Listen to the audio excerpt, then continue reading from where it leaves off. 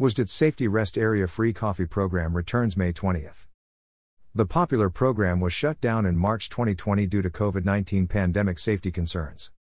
After more than 2 years, volunteer groups across the state can once again participate in the state's free coffee program at selected safety rest areas, providing coffee to the traveling public. The free coffee program promotes safe highways by providing coffee to reduce drowsy driving.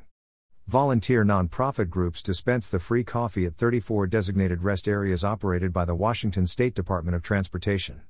In addition to coffee, travelers get a chance to learn more about the local volunteer group and can also make a voluntary donation for the coffee. The popular program was shut down in March 2020 due to COVID-19 pandemic safety concerns. Groups can now start making bookings for slots for Friday, May 20th, through the end of the year by visiting the program webpage for details, www.wsdot.wa.gov/about/contact/rest area free coffee program.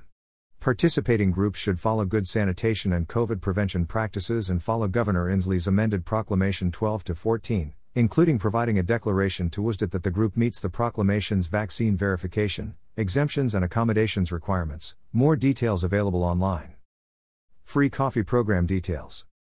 An updated reservation system is available this year through email on a first-come, first-served basis. Applications also can be mailed, more details on the website.